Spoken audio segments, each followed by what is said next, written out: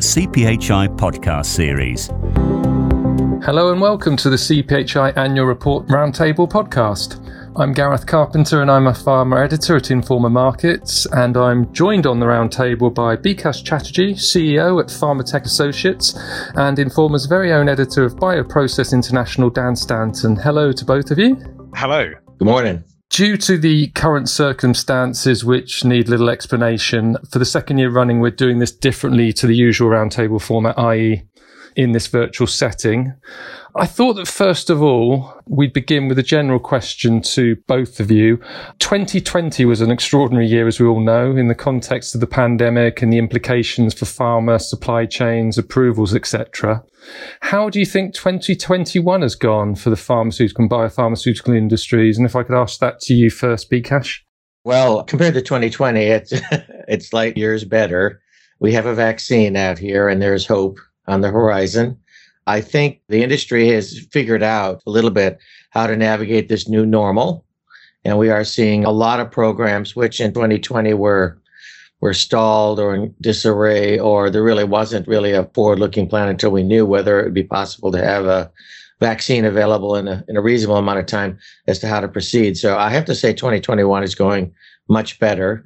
On the supply chain side, I think, so on the positive, if we were to stop and be objective, we'd say, look, we've figured out how to navigate some of these different elements just from a COVID restrictions, COVID controls perspective. The supply chain challenges that we're encountering in Europe and in the US right now are sort of the result of a perfect storm. Combination of COVID restrictions coupled with lack of a labor force, coupled with lack of warehousing, particularly with goods from China right now. We have stuff stacking up in the ocean right now. And so I think it is a byproduct of the pandemic that we are encountering right now.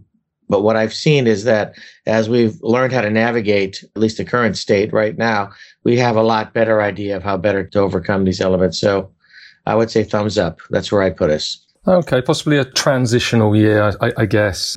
And Dan, you're in the sort of world of biologics. What's your view on 2021 so far? Obviously, not just in biologics, but generally from where I'm sitting, 2021 is a lot better than 2020 for some of the reasons that Bikash just pointed out. But as far as the biologics space goes and manufacturing side, which I cover, last year, really, as hectic and crazy as the world was, the space really stepped up to support the rapid rollout of vaccines. And this year, we've seen that continuation of that. And we've still got the supply chain issues that Bikash mentioned, but I kind of get a sense that there is a bit more normalization going on. The rapid expansion products by some of the suppliers have come into play now. So there is some sort of alleviation on that front. And, fingers crossed, I'm being an optimist here. Hopefully, as we go into 2022 and everything gets even more normal, then for the biologics side of things, we're looking in great shape. Nothing wrong with a healthy dose of optimism, I say. So if I could turn to the CPHI annual report now, which is incidentally a great read, and I highly recommend our listeners to download and read it. Bikash, your contributions on the subject of how innovation in manufacturing is going to fuel the next decade of industry growth. And in it, you talk about advanced manufacturing technologies, i.e. the new approaches and technologies that can improve drug quality, address the shortages of medicines, and potentially speed up the time to market. And obviously all this is amid the backdrop of new modalities and therapies that demand a rethink of the approach to manufacturing and quality control. And on top of that as well, of course, the fact that going forwards, the market's going to have to continue to manage consistent downward pricing pressure. I know that's a lot to take in, but my first question to you is, how can the industry benefit from, say, adopting continuous processing in the next few years? There's been an awful lot of renewed focus on continuous processing, not just by governments that are looking to address some of the vulnerabilities that were exposed during the pandemic as it relates to the pharmaceutical supply chain, but also by governments that are recognizing that some alternative approach is going to be required if we're going to find a way to still maintain our push towards capitalism while having some security of supply. So continuous processing, it's not a magic pill. It's a very different modality when it comes to trying to manufacture drugs. It has the promise of lower cost, lower CapEx requirements overall for manufacturing, which provides at least manufacturers that are in country or near country the potential to be more cost competitive with some of the lower labor cost markets that provide APIs today, such as China and India. And when people think about the disruption of the supply chain that happened because of our dependence on API manufacturers, at least in the United States, I'm speaking of right now, and India, it's not just the APIs that were disrupted. It was the chemical precursors associated with those APIs that were not available. So some of that can be managed. It's just there wasn't a great deal of focus in terms of that overall business continuity or business resilience thinking. And so we found ourselves caught with our shorts down, quite honestly, at this point. So continuous processing provides us a couple of big opportunities here. One, of course, is while there's an initial higher CapEx for a process train, I think typical oral solid dose finished drug process train is going to be about 25 to 30 million US dollars to manufacture. So that can be a bit of a pill to swallow. The overall facility size tends to be smaller. So the capital expenditure there is different. And then the supporting unit operations around it are slightly different. So there are cost savings associated with that give an opportunity for drug product manufacturers to be able to make a high quality product at a more competitive cost. On the API synthesis side, API manufacturers have had the capability and have implemented continuous processing for years. They just haven't spent the time to optimize it. And so now there's a renewed focus, at least I can speak in the United States, there's a tremendous renewed focus on API manufacturing as we've attempted to sort of reinvigorate the strategic national stockpile activity in the U.S. to put ourselves in a position where critical APIs or critical chemical precursors that we need for APIs are available in the event of a national threat. So there is an opportunity there for a regional API or nearshore API manufacturers and chemical precursor manufacturers to enjoy a renewed interest in the marketplace out here in the States. The other area that I think is often overlooked is the question of how you handle a non-conforming material. So in batch-wise processes, we're highly dependent upon sampling, testing, and then temporal segregation of the material. But in continuous, if you can implement some sort of inline monitoring, which you largely have to most of the time, or a heightened sampling element, when you see an excursion in your process, you're able to either stop or bring your process back into control for that particular unit operation. So you do end up with a much smaller amount and a much more specifically targeted amount of discrepant material. And that means a lower cost of poor quality. And I think that is perhaps the big opportunity that's sort of lumbering in the background there beyond just the pure overall cost of goods reduction. It is that cost of poor quality reduction opportunity that is going to make it even more attractive for drug manufacturers and API manufacturers to look at continuous processing. I'd like to pick up on the cost of poor quality. What's the reason behind why pharma hasn't really adopted this on a wide scale? Because you say it does make sense. It's all about controlling the direct and indirect costs associated with defects generated by process. I think it varies. There's no one size fits all. I think there are innovator companies that have a keen awareness around cost of poor quality. It's not necessarily their primary management tool, but it's typically a KPI that is being managed. I do believe there's a large sector, and I'm just speaking for the United States right now, but I would imagine it's a universal truth in which folks track perhaps waste associated with that. And it is a metric that is looked, but it's not actively managed. When people start to look at accumulated cost of discrepant material, deviation, and root cause analysis investigations, it's tremendous. We worked with one client. It was a $600 million client. They made quite a few products at the time. And I worked with their controller. I said, let's just look at your top three largest selling drugs. And out of the top three largest selling drugs, when we calculated the cost of poor quality, it was over $100 million. It accumulates quite quickly, and it's not something that is necessarily tracked in totality. And so you end up with only a fraction of visibility into what the actual cost of every one of these excursions from a standard state is. I think as folks have a high awareness around that, that's a really, really large opportunity for folks to really buy back business performance. And Bikash, at the centre of this advanced manufacturing narrative is this idea of switching from traditional batch to continuous manufacturing, although there is an argument that the former is really a hybrid approach. Continuous manufacturing is a term that's also open to several interpretations. Could you please tell us about the recent evolution of continuous manufacturing in the pharma space? Yeah, I think there's been a couple of notable events, the most recent one being the issuance of the draft guidance ICHQ 13, which we've been waiting on for some time. It's out for industry to comment on right now. And if anyone wasn't aware of it, I strongly encourage you taking a look at it, because they do take a broad swath at translating what continuous manufacturing may or may not mean, at least in a regulatory framework here. And it goes from anywhere from automating an entire process train from active pharmaceutical ingredient through drug product down to automating a single unit operation. So that's one highly controversial conversation that's out there in the industry, and I'm sure they're going to get feedback on it. But in doing so, it sort of changed people's thinking in terms of what the opportunity might be when it looks at the advantages of continuous manufacturing. So continuous manufacturing, from a pure technology perspective, has a number of challenges out there that the industry is now beginning to grapple with. Obviously, the brass ring would be the ability to do real-time release testing on your product and then not have to actually sample and test and release your product. That buys a tremendous amount of cost back on almost the simplest cost of goods sold out there. And so in order to do that, you almost have to begin with the end in mind and be thinking about some of these innovations that are out there and what your characterization and control strategy needs to look like in order to support that. And so there's a great deal of focus now on NIR, has been there for quite some time.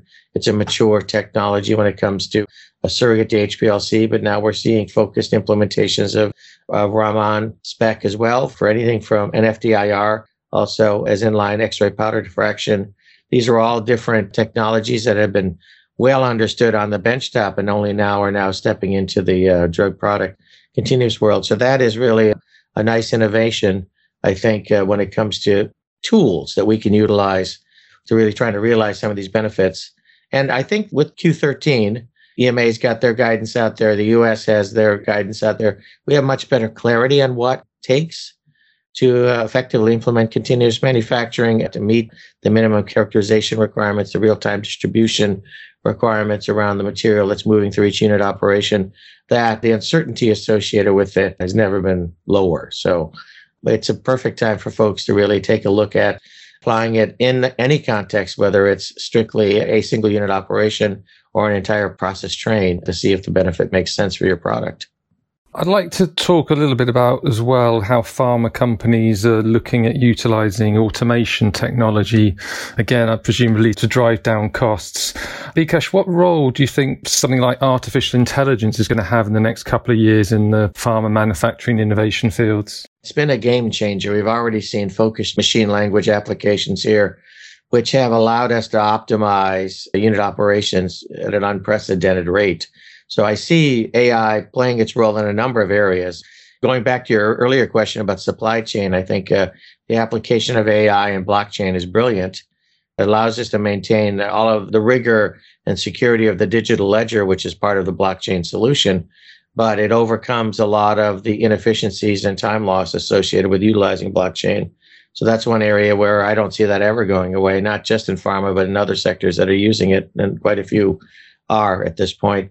We're seeing AI on the shop floor now when it comes to optimizing the process design space around unit operations. And so in the biologics field, in Dan's field, for example, chromatography is one area that I'm seeing AI as a boon to optimizing chromatography skids to maximize both their efficiency and their throughput. We're seeing AI being deployed in the quality field quite a bit. More and more and more, we're running into folks that are utilizing some sort of an application to either work on their complaints management or deviations review, harnessing the last X number of years, 20 years, 30 years, however long they've been around of history in terms of those particular areas there, to create algorithms that allow you to take a very intelligent first swath when you have an observation that maybe is similar to something you've had in the past. We're seeing AI being deployed in lots of arenas. Of course, the simplest and probably one of the most effective applications that we have seen on the shop floor of AI has been in total productive maintenance to make sure that we can predict when a piece of equipment that's critical to your process may have a failure event. The ability to gather literally petabytes of data, vibration data, et cetera, other KPI data around equipment's ability to operate has allowed us to really put together some very compelling models that are really effective from a predictive perspective. So that seems to be getting a fairly significant foothold as it relates to at least the larger operators in the industry trying to stay ahead of the game. That translates to higher OEE, and that translates to the better business performance. And I also understand that things like virtual reality are being used to train staff, for example. I mean, what advantages does training staff via virtual reality bring over, say, more conventional methods? Well, I think, training is an area that is often been relegated to a checkbox activity. And as Pharmatech, we have done a lot of compliance remediation, whether it's proactive remediation based on internal audits or folks that are preparing for an inspection from one regulatory authority or another, or maybe a potential partner out there. And training invariably comes up every single time. And the historical approach that pharma loves to do with read and understood, we just know isn't true, particularly as we've moved into more and more complex drug modalities out there. These processes are not necessarily straightforward. And so the ability to utilize VR, whether it's simulated on-the-job training, whether it's in a testing environment, whether it's creating scenarios in which the operator needs to react and do that in a way where they're not fundamentally putting the product at risk or putting themselves at risk, is tremendous. And we've seen that over and over again. One of the things I think I wrote about in my article was talking about the really innovative application of using virtual reality and camera systems to centralize expertise on some of their more sophisticated equipment support. So they'd have a centralized place. This person was going to wear a VR goggle, and then they have got a local operator that has the ability to actually look at equipment, and now they're looking at it at the same time. It's kind of crazy. They use that both as a learning tool, also as a solution tool. So we're seeing more and more creative solutions when it comes to virtual reality to help drive just better cognition and better data around how operators and how engineers and how scientists are interacting with the processes that they're trying to optimize. Are you struggling to cut through the noise? The pharmaceutical industry can be a crowded market. Partner with CPHI Online, the largest pharma marketplace and community worldwide. Get direct access to 280,000 pharma buyers and gather qualified leads all year round to help build your pipeline and grow your revenue. With CPHI Online, you'll be able to stand out from the competition and reach a large global pharma audience. To learn more about promoting your company using only one platform, go to cphionline.com. I'd like now to turn to the large molecules arena, and Dan, who's been waiting very patiently, I'd like to bring you back into the conversation. Within the annual report, we have an overview of supply and demand trends in mammalian biomanufacturing by Dawn Ecker of BioTrack Database Services. And in it, there's some reasonably strong projections for growth in both demand for biologics and investment in capacity to accommodate it. Dan, what's driving this growth in biologics demand, and how prepared is the industry for providing sufficient manufacturing capacity? Thanks for those questions, Gareth. As you pointed out, I'm commentating here on Dawn Ecker and Patty Seymour's reports within the CPHI annual report, and they do sterling work in tracking and forecasting the biologics demand and the biologics capacity available in the industry. Yeah, what's driving the growth in biologics demand? Well, it's simply the sheer amount of biopharmaceutical products within the clinical development stages, both in the US and Europe specifically. According to the report, there are over 1,500 such products in some stage of development, which I actually thought was possibly a little low. But the majority of these, around 85%, are produced in mammalian cell culture systems. When we think of mammalian manufacturing, we kind of go straight to antibody products, which count for about 65% of these products. But the mammalian systems are used for a whole host of other modalities, including blood proteins, cytokines, enzymes, fusion proteins, hormones, and other recombinant proteins. So really, yeah, the pipelines, they haven't slowed down even with the pandemic. The number of products waiting to be be made in various scales is huge.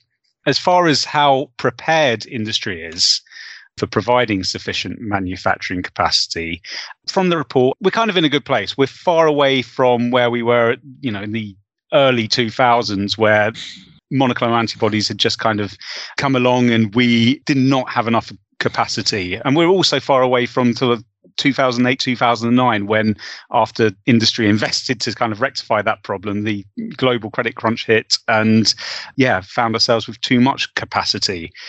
According to Dawn and Patty, by 2025, the demand for biologics manufacturing by volume will reach nearly 3,900 kilolitres, that's 3.9 million litres. And to service this, global biologics manufacturing capacity is expected to reach nearly 7.5 million litres across the globe. It sounds like that's plenty of capacity to service demand. However, there are a few things that you have to kind of realise here. The first thing is that you have to bear in mind that this capacity isn't universally available.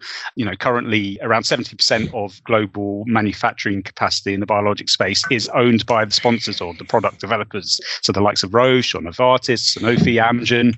This is changing as contract manufacturers invest and expand in mammalian cell culture capacity.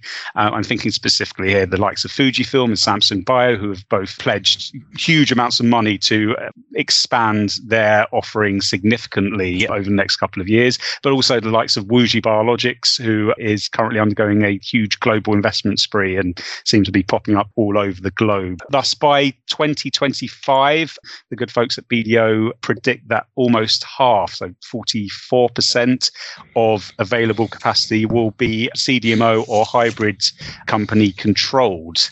The other thing to bear in mind is these are forecasts. So if a next generation blockbuster comes along, potentially requiring millions or hundreds of millions of doses, then we're going to need more capacity. So in the last 12 months, we've seen Biogen's Aduhelm be approved for Alzheimer's, so a huge potential, huge population there. And Biogen have scaled up their manufacturing capabilities, specifically in Switzerland, to prepare for a huge rollout of that monoclonal antibody. So, if any other monoclonal antibodies or products come along for large patient populations, then this capacity is going to be needed. And then, of course, I haven't mentioned COVID, which is probably a good thing, but COVID also throws a spanner in the works. Something the authors point out has been a challenge to incorporate in its forecasting and continues to do so as we move into the second year and booster programs and potential variants come along. So these are all factors that could make the situation regarding the potential manufacturing capacity a bit more precarious. There is a huge silver lining, whether a pandemic or another pandemic comes along or a therapy that targets hundreds of millions of patients comes along. It is really important to note that the capacity that is being invested in and where drugs are being made now is far more flexible than it used to be in the early part of the century, where facilities were essentially set up and made for a single product. Now we have all sorts of things like modular clean rooms, single-use technologies, along with far better protocols and understanding on how to avoid cross-contamination, for example, or clean in place and sterilize in place procedures and such. And all of this makes biomanufacturing far more flexible than it has been in the past, which really allows industry to quickly and safely adapt and scale up where necessary. And again, they don't talk about COVID specifically in the report, but COVID has been an example where industry has been able to rally together and adapt its processes and its capacity to really kind of deal with that crisis. And Dan, in terms of geography, the US is currently the bedrock of established biomanufacturing. But what are the current trends with regard to where capacity is, now being built or going to be built? You're right. It's bedrock as far as it's got the most amount of bioreactor capacity sitting there. But really, in the last 5 years, there has been, up until 2020 at least, there's been very minimal growth within North America. So the US has traditionally, as I said, had this capacity, but Europe and Asia has really seen a number of large investments. And the capacity growth rates in those regions, I think they're nearing in double digits. check the report just for the specific numbers. But, if we have a look at some of the news stories that have broken in the last year there, in Europe, we've seen Boehringer Ingelheim open up a huge facility in Vienna, the Biogen facility in Switzerland, which I mentioned before. I think that's opened its doors or very close to opening its doors. Fujifilm in Denmark, I think they've doubled or they're doubling capacity there. So there are really, really large investment projects going on in Europe. Similarly, in Asia as well. I mentioned Samsung Biologics and their fourth mega plant. I think that's underway and set to begin operating within the next couple of years or so. Wuxi Biologics again in China. So Europe and Asia are definitely on the rise, and to the extent where I think Europe is going to overtake the US. However, I will note, though, as far as stagnation has gone in the US over the second part of the last decade, in the last couple of years, I've noticed, or we've all noticed, that investment has come back round within the US specifically. We saw former President Trump's tax breaks give firms incentives to kind of invest in their in-house manufacturing capabilities within America. We've also seen the pandemic sort of drive a policy of reshoring manufacturing. And, there's been, similarly to the investments made in Europe and Asia, there's been a string of large investments in the US in the past 12 months or so. At the top of my head, Fujifilm building a really, really large facility in North Carolina, potentially going to be the largest single site in the world. Yeah, they broke ground on that in the last month or two. So, everyone's investing. No region's going to be left behind. But yeah, Europe's really going to stick its head up above America in the next couple of years. And also within the annual report, Fiona Barry of Global Data PharmSource, she shed some light on how CMOs are snapping up contract manufacturing deals for COVID-19 vaccines and therapies. Pretty good rate of knots. Dan, you mentioned booster doses for COVID vaccines, and those are already being administered in some countries, and it looks like a regular seasonal immunization program is going to take place and place extra demands on manufacturing capacity. What do you think is going to be the impact of COVID vaccine approvals in 2021 and ongoing unprecedented demand due to the booster doses? Before we get to the booster doses, I think just something that Fiona points out in the report, but it's quite clearly, it's pretty obvious to see that in the past, since 2020, CDMOs have really come to the forefront because of how they stepped up and helped provide capacity for COVID-19, both for drug substance and drug product capacity, particularly in the vaccine space.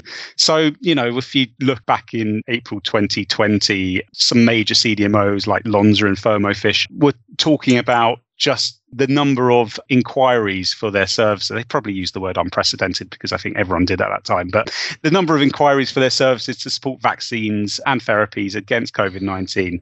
And since then, they've gone on to win major contracts with some of the main vaccine players, Lonza with Moderna, Thermo Fisher supporting fill finish with both Moderna and Pfizer, for example. I mean, those are two examples because the likes of Catalent claims to have been working or awarded more than 80 COVID-19 related contracts from customers, including J&J and Moderna. Fujifilm is supporting Novavax. Emergent is supporting AstraZeneca and J&J. And the list goes on, even with smaller players, which have really stepped up again. Rovi's work with Moderna, supporting the Moderna vaccine, has made Rovi a name within quite a crowded CDMO space. Same with Rentschler, who's supporting the Pfizer jab. So the list is really extensive. But I've spoken to Fiona Barry about, as far as booster jabs come along and sort of seasonal immunization programs, I think, and this is all speculation at the moment, but she argues that more capacity will be needed as the boosters come online and new vaccines approved. And therefore, it should be a second windfall for the CDMO space specifically. But yeah, I'm not quite sure I agree. I think much of the space used to roll out the first wave of vaccines will be reused for the boosters and new patient populations. If you think of the sheer numbers, according to Fiona Barry and Global Data, 2.7 billion people have been fully vaccinated worldwide, which is staggering number to kind of comprehend. So there's a lot of capacity that doesn't need to be used in the first place, if you see what I mean. So I kind of think these contracts will continue. They will provide boosters and the capacity will be used, but I don't think there's going to be the need for industry to rapidly scale up in the way it did last year. So I don't think we're going to see another land grab, so to speak, for capacity from the CDMO space. But maybe I'm just optimistic that we are past the worst with the pandemic and that no new variants will come, and maybe seasonal boosters won't become the norm. I know maybe I'm going against the grain because Pfizer's Albert Bourla has kind of stated quite clearly that he expects to see new variants, but that's going to help Pfizer out in the long run. However, I did put this to Fiona, who said that even if that was the case and we didn't have the boosters, this capacity will not be wasted, especially in the mRNA space, because the floodgates now have opened up for mRNA and its use in other disease areas, especially oncology. And if you have a look at the pipelines now, it's quite staggering how many disease areas and how many companies are actually investing and moving mRNA vaccines in non-COVID related areas through the clinic. Moreover, some of the high-tech facilities that have sprung up to support the vaccines, if they're not needed for COVID, they could later be switched to support other modalities, particularly cell and gene therapies, where there is a huge lack of capacity. So, yeah, I don't think we're going to get the big push for more CDMOs to come on board. I think we're going to get the continued use of CDMOs and the continued use of their capacity as we go forward. And just fingers crossed there's not going to be a new pandemic or a new variant. It's an interesting debate. And I wonder, actually, Bikash, if I could ask, do you have a view on this? Do you think that the COVID boosters, COVID vaccines in general are going to sort of stretch the capacity and mean that CDMOs are going to have to sort of get on board? I do agree with Dan largely. I think the CDMO demand with COVID support is tangible. It remains tangible. We know of several folks that are under government grants are expanding their capability right now to be able to accommodate new vaccines that are coming out. So I see a portion of the capacity just being allocated, quite honestly, in the near term to COVID vaccines. So I do think it's a consideration. In the States, I completely agree with Fiona's analysis here. Capacity has been an issue for a while. For folks on the large molecule side, for us, when we're working with different clients and we're looking to schedule studies or looking to clinical supply, et cetera, we're quite a ways out in terms of getting a spot in the queue to be able to do the processing and do the manufacturing with them. And if for our cell and gene therapy customers out there, 15, 18 months is not unusual to get a spot in the queue. And then occasionally you'll find you'll get bumped because of a commercial customer needing that time and space. So it's a perennial problem. And at least in the States, cell and gene therapy folks have looked to building small scale clean rooms of their own to be able to do this effectively. So I don't see that going away anytime soon. So I think there is a capacity crunch out there. I mean, CDMO M&A activity remains a consistent part of both the US and European and the Asian marketplace out there. That's likely only to continue. And while it's great to have the big boys like Fujifilm and Samsung out there providing capacity, the cost of those engagements sometimes are prohibitive for quite a few folks, particularly if they're early stage or phase 1, phase 2 sort of drug development elements, and it's their first go around, that there's always going to be a need for additional capacity. So I see it as a topic of conversation for the foreseeable future. We're getting towards the end of our time. I would like to mention the 2021 survey contained within the CPHI annual report. You can find it at the front. It's essentially a survey of some 370 industry executives from over 35 countries evaluating regional pharma markets across several key indicators. So the CPHI survey, it reported that the US has really extended its lead across API manufacturing competitiveness. We kind of touched on this already, but Bikash, do you have any sort of final thoughts on this? It doesn't surprise me. There's just been a resurgence in the U.S. on and nearshoring APIs and their chemical precursors. As I mentioned earlier, the resurgence of focus on the strategic national stockpile. The Biden administration just released their supply chain vulnerabilities report after the first 100 days, highlighting several key markets, one of which is pharmaceuticals out there, which is reinforcing the need for particular key sources other than Asia for critical drugs. Then you've got the additional incentive being created by new business models, like in the US, we have Civica RX and Mark Cuban's Cost Plus, which are fundamentally going to be building lower cost, high quality drugs for a subscribed network of hospitals and clinics that just continues to grow. So California is looking at having drugs made just for California.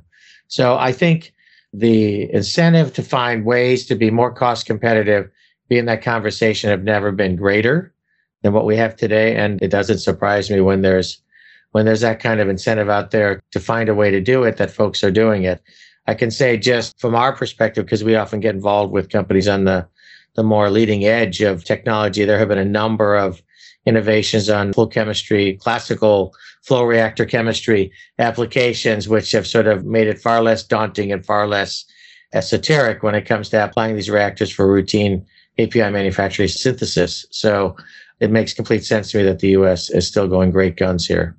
Sure. And perhaps somewhat surprisingly, China is bounced back after a poor 2020 performance in the CPHI Pharma Index, which is the overall composite score of the findings. Dan, do you have a view on this? Why China's sort of come back into favour after things didn't look so great in 2020? Yeah, well, small molecule front, I haven't covered that area for a few years, but I did have a look over the CPHI report, and that did surprise me. I think maybe China's lower rating in 2020 was perhaps attached to the realization that supply chains were over-dependent on China at a time of pandemic. I also think maybe there was some sort of misguided patriotism going on in other parts of the world. We started at the beginning by saying how much better 2021 is than 2020. Perhaps those ways of thinking have reduced this year, and that's why China's confidence, China's rating has jumped up over 2020. Bikash, do you have any view on this one? I'm kind of along the same lines as Dan there. So I think, there's certainly vulnerabilities that were not anticipated from the pandemic in China that resulted in supply chain disruptions. And there was a sting associated with that particular disruption, which we're still all feeling for one reason or another. As I said, it's a perfect storm that we're all trying to navigate. But one of the simplest things low-cost drug manufacturers that are manufacturing products into sort of a tighter margin marketplace can do is they can have multiple suppliers of chemical precursors and APIs. And China has quite a few of them, so you don't have to get all of your API from one region. And the regulatory frameworks around different markets around the world could vary dramatically. And so that is one way, a simple way for folks to provide some level of resiliency to their overall business continuity planning for their drugs. I know in India, they were stunned that 34 of the critical drugs that were necessary to treat COVID in country, the APIs exclusively came from China, and the chemical precursors exclusively came from China. So whether they're able to find other folks in other parts of the country that diversified that, I don't know. But one of the simplest things to do would be to just go ahead and get more folks in China to do that while you continue to look at diversifying and setting up relationships with other firms. So it doesn't surprise me that they came back strong. Their government support is probably better than anybody else in the world. And so it makes sense that they're kind of back in the game. I think that marks a good place to wrap things up. Bikash and Dan, thank you very much for your insights. Thank you, Gareth. Thank you, Gareth. Thank you for listening to the CPHI podcast series. For pharmaceutical news, webinars, events, and more, visit cphionline.com.